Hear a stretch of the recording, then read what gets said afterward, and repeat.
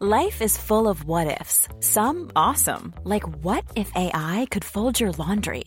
And some, well, less awesome, like what if you have unexpected medical costs?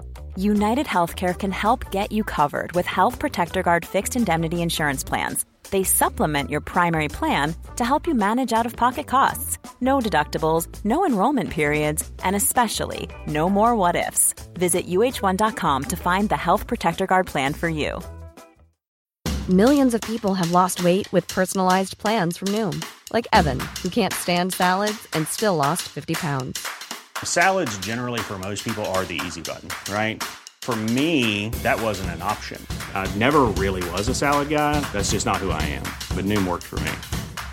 Get your personalized plan today at Noom.com. Real Noom user compensated to provide their story. In 4 weeks, the typical Noom user can expect to lose 1 to 2 pounds per week. Individual results may vary. There's never been a faster or easier way to start your weight loss journey than with PlushCare. PlushCare accepts most insurance plans and gives you online access to board-certified physicians who can prescribe FDA-approved weight loss medications like Wegovy and Zepbound for those who qualify. Take charge of your health and speak with a board-certified physician about a weight loss plan that's right for you.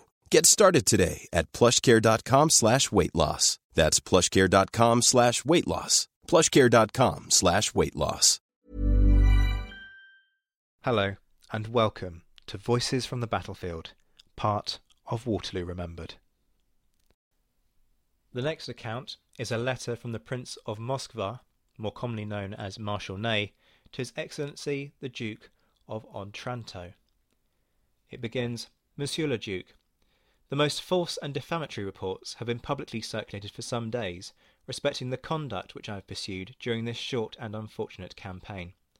The journals have repeated these odious calumnies and appear to lend them credit. After having fought during 25 years for my country, after having shed my blood for its glory and independence, an attempt is made to accuse me of treason, and maliciously mark me out to the people and the army itself as the author of the disaster it has just experienced. Compelled to break silence, whilst it is always painful to speak of oneself, and particularly to repel calumnies, I address myself to you, sir, as the President of the Provisional Government, in order to lay before you a brief and faithful relation of the events I have witnessed. On the 11th of June I received an order from the Minister of War to repair to the Imperial headquarters. I had no command and no information upon the force and composition of the army. Neither the Emperor nor his minister had given me any previous hint from which I could anticipate that I should be employed in the present campaign. I was consequently taken unprepared, without horses, without equipage, and without money. I was obliged to borrow the necessary expenses of my journey. I arrived on the 12th at Louvain, on the 13th at Vesny, and on the 14th at Beaumont. I purchased in this last city 2 horses from the Duke of Treviso, with which I proceeded on the 15th to Charleroi, accompanied by my first aide-de-camp, the only officer I had with me. I arrived at the moment when the enemy, attacked by our light troops, was retreating upon Fleurus and Gosselies.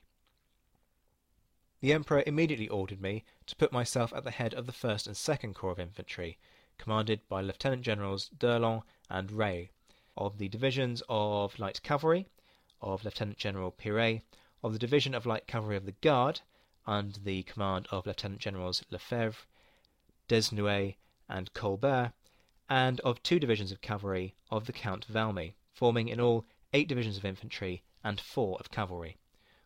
With these troops, a part only of which I had as yet under my immediate command, I pursued the enemy, and forced him to evacuate Gosselies, Frasnay, Millet, and Épinay.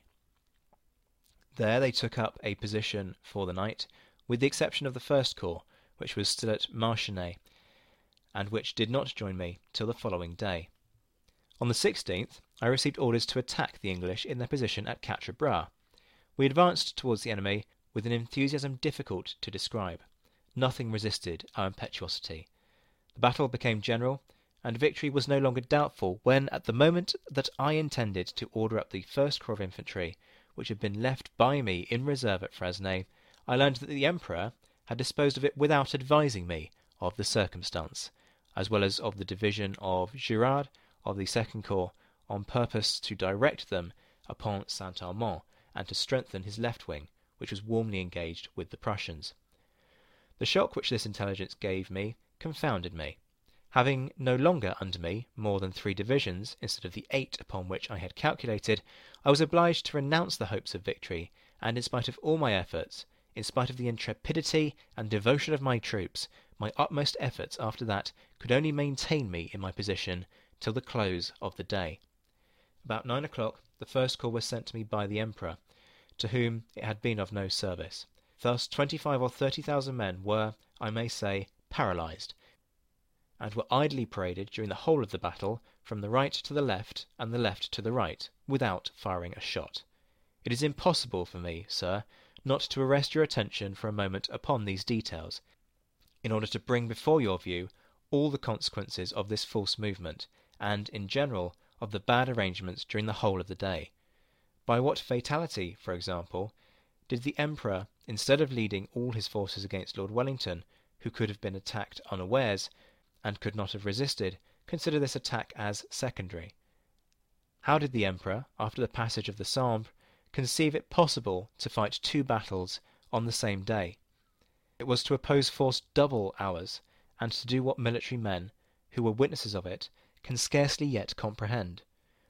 Instead of this, had he left me a corps of observation to watch the Prussians, and marched with his most powerful masses to support me, the English army had undoubtedly been destroyed between Quatre Bras and Genappe, and that position which separated the 2 allied armies, being once in our power, would have opened for the Emperor an opportunity of advancing on the right of the Prussians and crushing them in their turn. The general opinion in France, and especially in the army, was that the Emperor would have bent his whole effort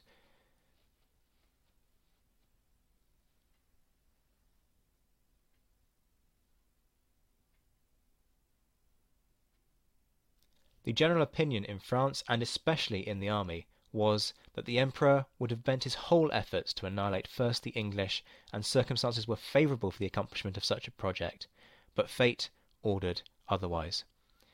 On the 17th the army marched in the direction of Mont Saint-Jean. On the 18th the battle began at 1 o'clock, and though the bulletin which details it makes no mention of me, it is not necessary for me to say that I was engaged in it. Lieutenant General Count Drouet has already spoken of that battle in the Chamber of Peers. His narration is accurate, with the exception of some important facts which he has passed over in silence, or of which he was ignorant, and which it is now my duty to declare.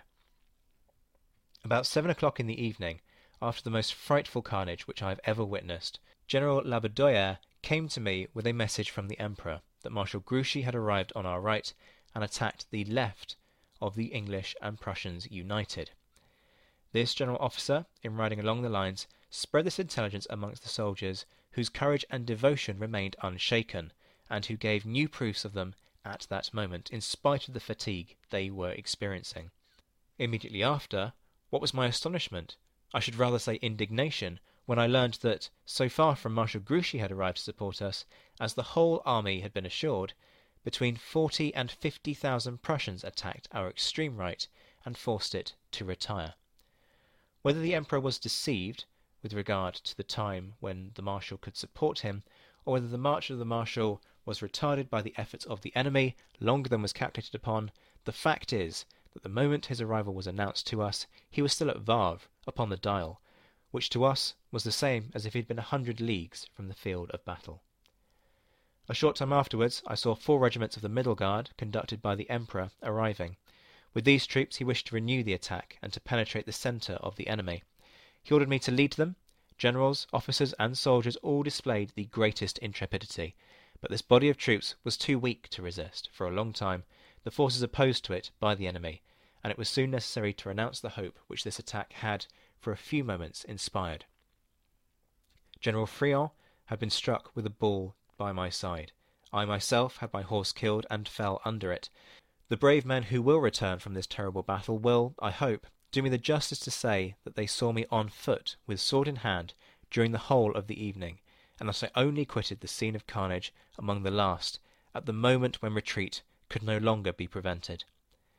At the same time, the Prussians continued their offensive movements, and our right sensibly retiring, the English advanced in their turn. there remained to us still 4 squares of the Old Guard to protect the retreat. These brave grenadiers, the choice of the army, forced successively to retire, yielded ground foot by foot, till, overwhelmed by numbers, they were almost entirely annihilated. From that moment a retrograde movement was decided, and the army formed nothing but a confused mass. There was not, however, a total rout, nor the cry of "Sauve qui peut," as has been calumniously stated in the bulletin. As for myself, constantly in the rear guard, which I followed on foot, having had all my horses killed, worn out with fatigue, covered by contusions, and having no longer strength to march, I owe my life to a corporal who supported me on the road, and did not abandon me during the retreat. At 11 at night I met Lieutenant General Desnoues, and one of his officers, Major Schmidt, had the generosity to give me the only horse that remained to him. In this manner I arrived at Marchiennes-au-Pont at 4 o'clock in the morning, alone, without any officers of my staff, ignorant of what had become of the Emperor, who, before the end of the battle, had entirely disappeared, and who, I was allowed to believe, might be either killed or taken prisoner. General Pamphlet-Lacroix, Chief of Staff of the Second Corps, whom I found in this city, having told me that the Emperor was at Charleroi, I was led to suppose that His Majesty was going to put himself at the head of Marshal Grouchy's corps to cover the Sambre, and to facilitate to the troops the means of rallying around Avesnes. And, with this persuasion, I went to Beaumont, but parties of cavalry following on us close, and having already intercepted the roads of Maubeuge and Philippeville, I became sensible of the total impossibility of arresting a single soldier on that point to oppose the progress of the victorious enemy. I continued my march upon Avesnes, where I could obtain no intelligence of what had become of the Emperor.